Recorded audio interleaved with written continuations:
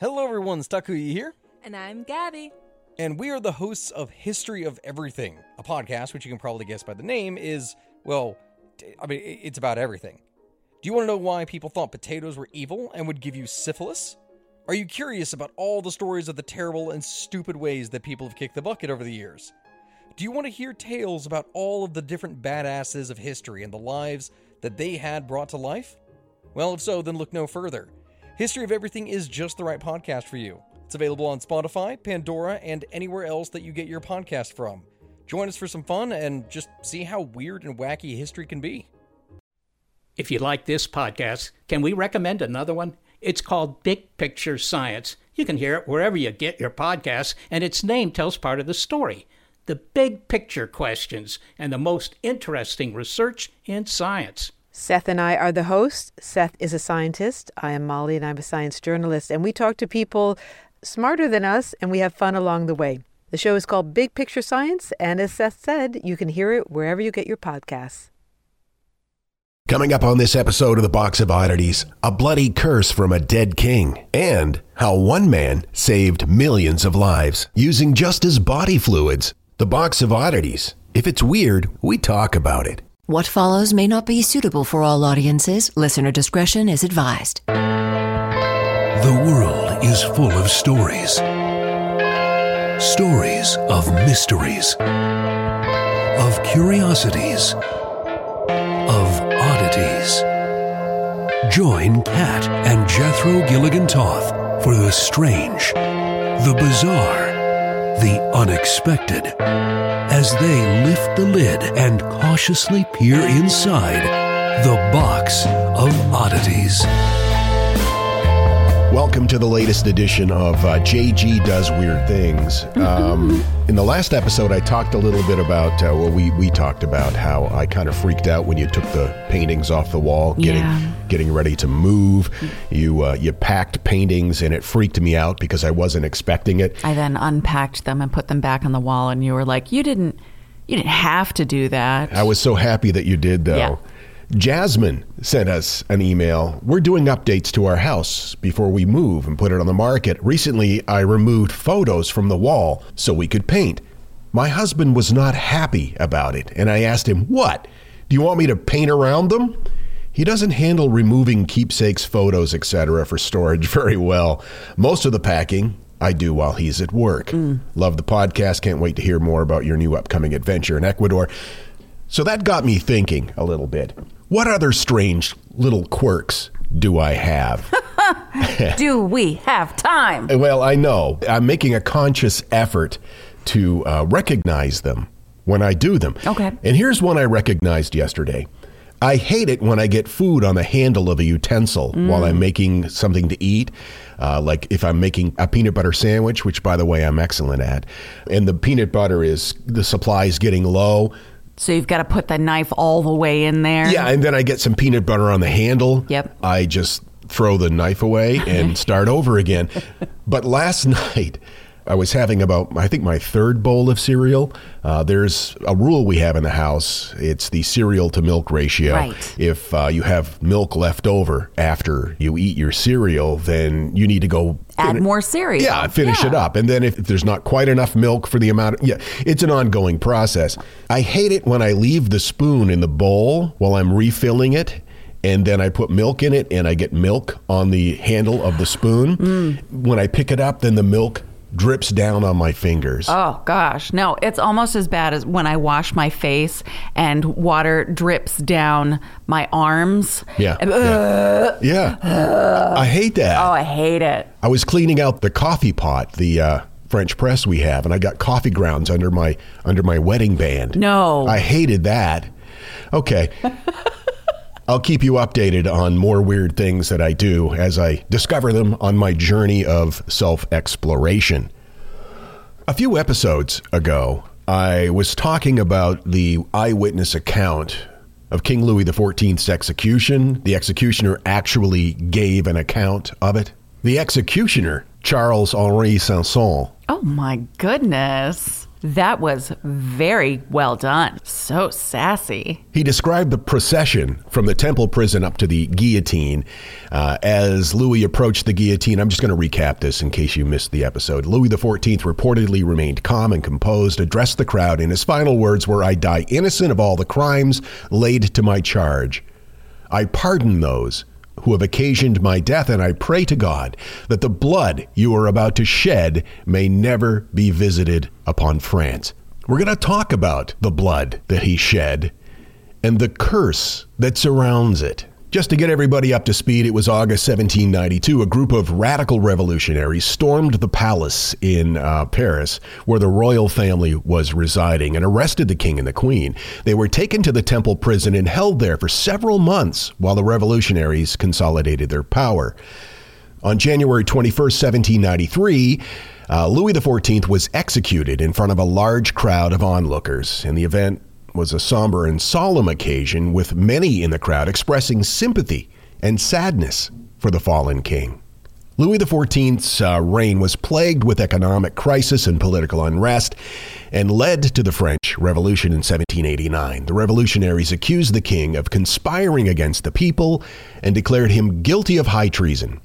He was tried and convicted, sentenced to death, and executed on that day, January 21st, 1793. His execution was a public spectacle with tens of thousands of people gathered to watch. The guillotine, which had been invented just a few years prior to this, was used for the first time in a public execution. The blood of Louis XIV, after he was executed, his body was immediately removed from the scaffold. His head was lifted up and shown to the crowd. And a physician named Philippe Jean Pelletan. Peloton? Was he big into spin? It's kind of spelled like that. He was present at the execution and offered to collect the king's blood in a glass jar. Pelletan supposedly gave the jar to a family friend who passed it down through several generations. Over time, the story of the blood being cursed began to spread. Oh. Anyone who had possession of the blood and also subpar calves saw negative things happen to them. I don't know what you mean, subpar calves. You mean like... Because of Peloton. Oh, okay. That was a stretch. I'm sorry. I'm very busy texting with Christine from And That's Why We Drink. Focus.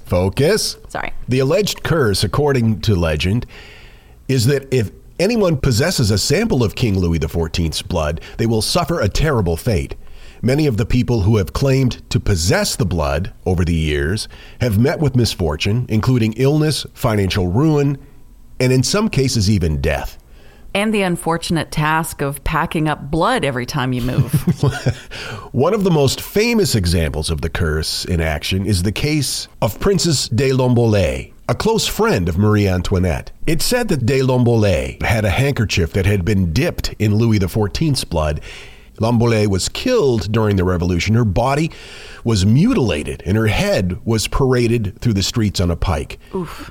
Another story involves the Countess of Orleans, who claims to have a sample of the king's blood. She reportedly kept the blood in a locket, which she wore around her neck at all times. Why, though? That is kind of morbid and weird, isn't it? She suffered a tragic fate. She lost both her husband and her son in the same year in two separate tragic accidents. Then there's the account of the death of Count Henri Chambord. Oh my goodness, you are really getting into the... Well, I grew up in northern Maine. That's true. South Canada. Now, Count Henri was the last legitimate heir to the French throne. He was said to possess a vial of Louis XIV's blood, and he reportedly believed that the blood would protect him from harm. It didn't protect Louis. No, Chambord died childless, and the French monarchy came to an end. Other examples of the curse include a case of a French nobleman who inherited a sample of the blood and was on a hunting trip and was shot by one of his companions in a hunting accident. Oof. There's also the story of a doctor who treated him after his accident. He was given the sample of the blood as a thank you, and then he suffered a serious illness and died almost immediately. It's such a weird thing to give someone. I know! Especially considering, hey, this might be cursed, but thanks for all your help in the garden this weekend. What? On the other hand, there are some people who claim to possess samples of the blood and nothing bad has happened to them. Well, then we know they're liars. A French historian named Claude Houtel claims to have a sample of the blood. He believes that the curse is nothing more than a myth and that the stories of those who have suffered misfortune are simply coincidence, kind of like how a lot of skeptics feel about the curse of Tutankhamun. Or James Dean. Or James Dean's Porsche Spyder. Another great example. The hot dog car. Critics say it's pretty unlikely that even if there are samples of King Louis XIV's blood, it's unlikely that it would have survived to this day. Even if a jar of blood had been collected at the time of Louis XIV's execution, it would have likely deteriorated and decomposed over the years. Yeah, what does blood look like after that long? I mean, does it just, it would evaporate like the liquid juiciness, right? Yeah, I would think so, yeah. And then it would just be like chunky, chalky business? I don't know exactly, but I do know this from watching Forensic Files. It's nearly impossible to get rid of all the traces of the blood, regardless of how long it's been. Right. In fact, I remember reading an article about an investigation. It was a paranormal investigation. Wow. But it was an investigation at one of the inns in Gettysburg that is still operated as an inn. Oh, with the wood floor. Wood floor, and the blood had soaked into the wood floor. You can still see the stain, and they used forensic detection methods to find out not only if it truly was human blood, and they did, but they also found out what type of blood it was, like O negative or something. That's crazy. But despite the lack of scientific evidence to support the legend of the curse of King Louis XIV's blood, the story has endured for centuries. It's a testament to the enduring fascination that people have with the strange and the mysterious, and it speaks to the power of folklore, superstition, and urban legend in human culture. I think that we just, on some level, want to believe that this stuff is true. And my thought is, it absolutely is. Of course. It would be really cool if the guy who says he has a sample of it, if they were able to somehow extract some DNA and see if there are any ways of determining if it was, in fact, right, Louis XIV. Although it says that the royal family died out after one generation, there must be some way. Get on it, people. JG needs to know. My source information, Atlas Obscura and Unsolved Mysteries. One of my favorite sources. Well, you're not stupid. I've got to tell you, the longer we've had our Aura frame, the more I love it. I have kids, and they live about 3,000 miles away, and my daughter is expecting a child, and she has been sending me updates on her baby bump through the Aura frame. And since I can't be there to experience it with her, it's the next best thing. And speaking of mothers, if you're looking for the perfect gift to celebrate your mom in your life, Aura frames are beautiful Wi-Fi connected digital picture frames. It allows you to share and display unlimited photos. It's super easy to upload and super easy to share photos with the Aura app. And here's the thing, if you're giving Aura as a gift, you can even personalize the frame with preloaded photos and memories. We love Aura frames, and living so far away from family, thanks to Aura, it's the next best thing. It's like almost being there. And right now, Aura has a great deal for Mother's Day. Box of Oddities freaks can save on the perfect gift by visiting auraframes.com to get $30 off, plus free shipping on their best-selling frame. That's AURAFrames.com. Use code oddities at checkout to save. That's AURAFrames.com and use code oddities at checkout, and you will save. Thanks, Aura Frames, for bringing my family a little bit closer. This message is sponsored by Greenlight. You know, as your kids get older, there are some things about parenting that gets easier. I remember once hearing my sister tell my little niece, "If you put your pants on, I'll give you some Fresca." And when kids can start to reason that they get something if they do something right, it's a lot easier to manage them. Having that conversation about money with your kids, that's not the easiest thing in the world. Fact is, kids won't really know how to manage their money until they're actually in charge of it, and that's where Greenlight can help. Greenlight is a debit card and money app made just for families, Parents can send money to their kids and keep an eye on the kids' spending and savings, while kids and teens build money confidence and lifelong financial literacy skills. Your kids will learn how to save, invest, and spend wisely thanks to the games that teach kids skills in a fun, accessible way. When I was a kid, I had expected chores, and then I had bonus chores. And bonus chores were where I earned money. And so if you're thinking like, hey, my kids should be doing stuff around the house, yeah, no, you're not wrong. But maybe there's extra ways that they can learn how to be a successful financial money person. What was one of the bonus chores that you had to do? Rub my mom's feet. And what did that pay? I don't know, like a quarter or something. Millions of parents and kids are learning about money on Greenlight. It's the easy, convenient way for parents to raise financially smart kids and families to navigate their life together. Sign up for Greenlight today and get your first month free when you go to greenlight.com/oddities. That's greenlight.com/oddities to try Greenlight for free. Greenlight.com/oddities. And now, that thing in the middle. We're all familiar with Lord Byron, British poet and politician. But how familiar are we with Lord Byron, the student at Cambridge University? When Lord Byron went to Cambridge, he had a burning desire to bring his dog with him to keep him company. Unfortunately, the university had a very strict policy against keeping dogs in the dormitories. And so Lord Byron was left without a furry friend to cuddle with. But did he give up? Oh no. Instead, he came up with a brilliant, or perhaps some people might say insane idea. He decided, since Cambridge specifically said no dogs in the dormitory, to bring a pet bear to live with him instead. That's right, Lord Byron brought a bear to live with him in the dormitory at Cambridge University. Now you're probably wondering how Lord Byron got the bear into the dormitory. It was pretty clever, actually.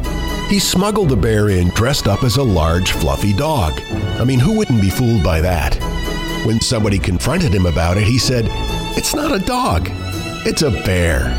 Of course, it didn't take long for the students and faculty members to discover that there was, in fact, a bear living in the dormitory. They were not amused. Got an email from Andrew from across the pond. Just listening to episode 536 where Jethro discusses the London Necropolis Railway. Thought you might be interested in an unusual consequence of the regular funeral train service that concerned the excellent golf course next door to Brookwood Cemetery. London-based golfers quickly realized that the, quote, Stiffs Express, as the service soon became known, was the fastest and most convenient way of getting to and from the golf course. As a result, golfers dressed in morning wear and purported to be acquainted with the deceased frequently made use of the service. How they explained away the requirement to bring a set of golf clubs to a funeral has, unfortunately, been lost in the mists of time. Keep up the great work.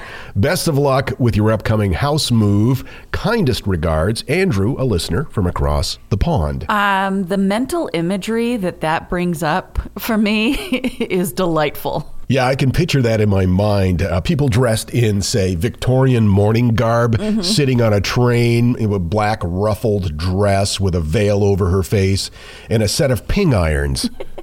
We got a message from Jessica. Okay, here's some reasons why you should move to Virginia Beach. I'm here. Number 2, the ocean. Number 3, all 4 seasons. Number 4, mountains. Number 5, colonial ghosts. Number 6, weed is legal. Number 7, Chessie, the Chesapeake Bay cryptid. And number 8, we have those teeny tiny crabs that run sideways with their little hands up. Man. All right. Maybe we should rethink our moving plans because that sounds pretty great. They then sent a meme that they made about why you should love velvet worms. It's adorable. Love me, JG. I am so happy. Yep. Yeah, okay.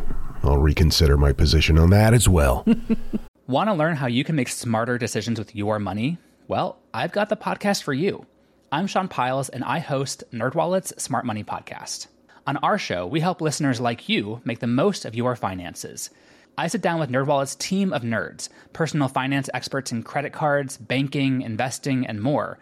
We answer your real-world money questions and break down the latest personal finance news. The Nerds will give you the clarity you need by cutting through the clutter and misinformation in today's world of personal finance. We don't promote get-rich-quick schemes or hype unrealistic side hustles. Instead, we offer practical knowledge that you can apply in your everyday life.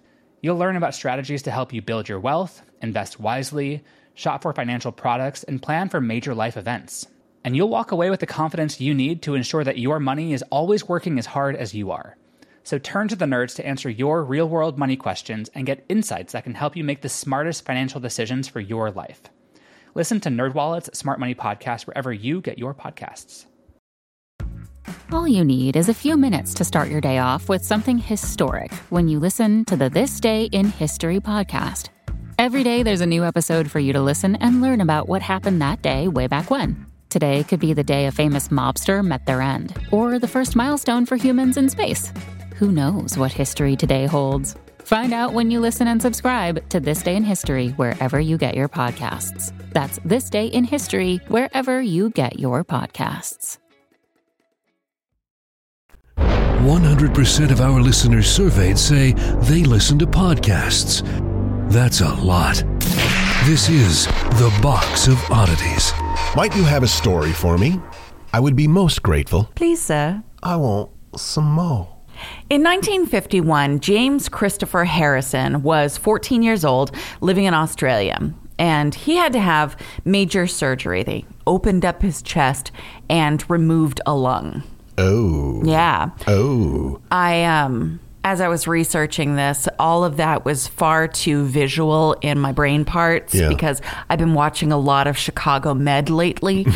So I actually saw a lung transplant the other day. And so I think that really helped me picture what was going on here. Unfortunately, really. Too vividly. Yeah. During his recovery, which kept James in the hospital for months, he had questions about what had gone on, and his father was explaining what had happened. He said that little James had received 14 units of blood, and his father told him that his life had been saved because people, including James's own father, had donated blood. James, just a little nugget at the time, seemed to understand the gravity of this situation, and he pledged to give back and donate as soon as he was old enough. Oh. Yeah. So in 1954, when he turned 18, Harrison, who was quite adverse to needles, actually, donated blood. And when he was able to again, he donated again. And after his first few donations, doctors called him. His blood, they said, could be very special. It was discovered that James had blood that contained unusually strong and persistent antibodies against the DRH group antigen. What's that mean? In human talk, I mean. Well, at this time, literally thousands of babies every year were dying, and doctors didn't know why. This is according to Gemma Falkenmeyer of the Australian Red Cross Blood Service.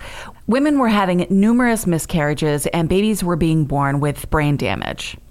In 1939, a mother who had just given birth to a stillborn child needed a blood transfusion, and the ABO blood group system had been discovered almost 40 years previously. And the importance of giving an ABO-compatible blood transfusion had been well established. However, although the mother was transfused with ABO-compatible blood from her husband, she still experienced an adverse reaction to the transfusion. Her blood was found to contain antibodies that agglutinated her husband's RBCs, even though they were ABO compatible. Her immune system attacked this antigen, and the destruction of the fetal RBCs resulted in fetal death. The mother re-encountered the same paternal antigen when she received a blood transfusion from her husband. Just like A is a blood type from ABO blood group, Rh factor is a blood type from the Rhesus blood group. And around 17 in every 100 people in Australia have a negative blood type. Being Rhd negative isn't usually a problem unless you are pregnant and your baby happens to be Rhd positive. Basically, Reese's disease is a condition that can occur when a mother who is Rh negative, lacks the Rh factor protein on the surface of her red blood cells, carries a baby who is Rh positive and has that Rh protein. What if it's the other way around? What if she's positive and the baby's negative? Well, I don't know. My goal is to ask as many questions as possible that you can't answer during this episode. When the mother's immune system detects the Rh positive cells in her baby's blood, it may produce antibodies to attack and destroy them. And this can lead to a range of health problems, including anemia, jaundice, and brain damage. It turns out that some forms of rhesus molecules are found in most life forms, ranging from algae to fish to humans. Even a few kinds of bacteria have Rh molecules. Rhesus factor is descended from a molecule called AMT, and AMT is found in every living thing, even archaea, which is possibly the most ancient life form on Earth. Wow. Yeah, so that brings us back to James Harrison. After he donated, the blood bank noticed that there was something special about Harrison's blood, or the plasma, rather. It had strong antibodies against the RHD antigen. Doctors still aren't exactly sure why Harrison has this rare blood type. They think that probably he got a small amount of Rh positive blood when he had his transfusions as a teen. And rather than getting sick from it, his immune system developed the antibodies to fight off the Rh positive invaders, leaving him with a kind of super blood. Wow, that's incredible. And the antibodies in his blood were exactly what were needed to make anti-D injections. Without it, the RHD positive baby could suffer from, as we've talked about, the ill effects of this situation. Now, as you probably know, blood donors can only donate every 8 weeks, but a plasma donor can donate much more often. The downside is, instead of taking 10 or 20 minutes to donate a unit of whole blood, apheresis takes about an hour and a half. But James was happy to continue to donate and switch over to plasma donation in order to help as many people as possible. So, Harrison was one of the founding donors in NSW's RH program, one of the first in the world in 1969. Over time, they figured out how to identify others that had the anti-D antibodies and save more and more babies all over the world. And Harrison kept at it. Over the years, Harrison donated as often as he could. Even after his wife of 56 years died, the next week he kept his appointment to make another donation. He was quoted, "It was sad, but life marches on, and we have to continue doing what we do." In Australia today, there are 160 donors with the antibodies, and through their donations, the members of NSW's RH program have provided millions of doses and helped prevent thousands of deaths and stillbirths, as well as many more instances of sickness and disability caused by HDN. But Harrison became known as the man with the golden arm. Harrison was awarded the Medal of the Order of Australia in June of 1999. In 2011, he was nominated in the New South Wales Local Hero Division of the Australia of the Year Awards. But even more important to James Harrison were the lives that he touched. After working with him for 23 years, one of the employees at the Australian Red Cross Blood Bank in Sydney told Harrison that she was one of the mothers whose child was saved thanks to his donations. Oh, my God. And by working at that blood bank, she too was paying it forward. Oh, that's wonderful. It gives me the big, expandy champagne chest feeling. You might feel that even more when we find out that his own daughter needed the vaccination. Oh, man. And was able to give birth to Harrison's healthy grandchild because, yeah. If this isn't made into a movie at some point. Right? You know, I mean, get busy, somebody. Write up a 2-page treatment. In 2018, Harrison turned 81, and the rules in Australia dictate that people can only donate through the age of 80. So just before his last birthday, on May 11, 2018, he gave his last donation. his 1,173rd donation. Wow. Over his 63 years of eligibility, Harrison donated blood or plasma on average about every 2.8 weeks. That's so much blood and plasma that it's estimated the vaccines made from his blood alone saved about 2.4 million babies from God. HDN. Wow, what a legacy. As he gave his last donation, he was surrounded by mothers holding their babies that had been saved thanks to the antibodies from his blood. Oh, shut up. I don't even care. I know. That's the dumbest thing. I've got goosebumps. I can't. Dumbest and I've thing. already read it several times. But yeah. I'm so angry at him right now. In all the years of donating, Harrison says never once did he watch the needle go into his arm. He said that he cannot stand pain, he hates needles, and he cannot stand the sight of blood. But yet he did it. 1,173 times. That's remarkable. That piqued my interest. And so I looked up who has the Guinness Book of World Records for most blood donated. Is it Mark Nason from Bangor, Maine? No, it's not. Okay, because I know that he's donated gallons. According to Guinness, and there is an age restriction on this record, applications for this record title will only be accepted if the applicant is 16 years of age or older. Mm-hmm. The most blood plasma donated is 1,064.568 liters and was achieved by Brett Cooper in Walker, Michigan, USA on September 16th, 2022. And to put that into perspective, that's about 290 gallons-ish. Wow. That would fill up a 4-person hot tub. Okay. Now, you would need to shower after you got out. Of course. But, yeah, that's quite remarkable. What a wonderful story. Isn't that nice? Thank you for finding that. We need more stories like that today.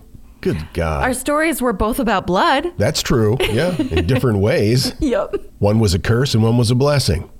Aw. I got my information from thetech.org, lifeblood.au, CNN, Medium, and Wikipedia, of course. Wikipedia. And just a reminder, your regular old blood donation can save up to 3 lives. So if you can, please do. Nice way to work that in. Thanks. Well done. Thanks for hanging out with us, you guys. Check out the website, theboxofoddities.com, for everything Box of Oddities related. Also, consider joining the Freaks group on Facebook. So much fun goes on over there. Just search Freaks, a Box of Oddities podcast group, and it's pretty easy to get in. But to stay in, you can't be a shitbag. Yeah. We have anti-shitbag antigens. Yes. Yes, we do. They're called moderators, and they're great. Theboxofoddities.com is the website. And again, the Facebook group, Freaks, a Box of Oddities group. And we'll see you next time. Until then, keep flying that freak flag. Fly it proudly, you beautiful freak. And so, let it be known that the Box of Oddities belongs to you, and its fate is in your hands. Therefore, it's been requested by those to whom I report to beseech you for assistance. We ask but one thing of you, to provide a 5-star rating and a positive review.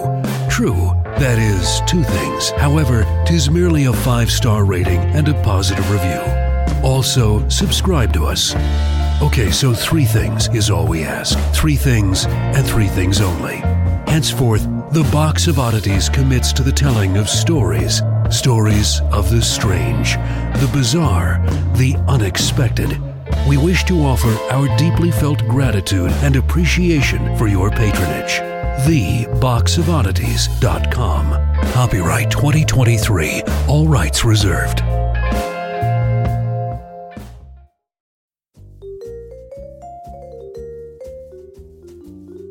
Do you love history but hate when it's stuffy and boring?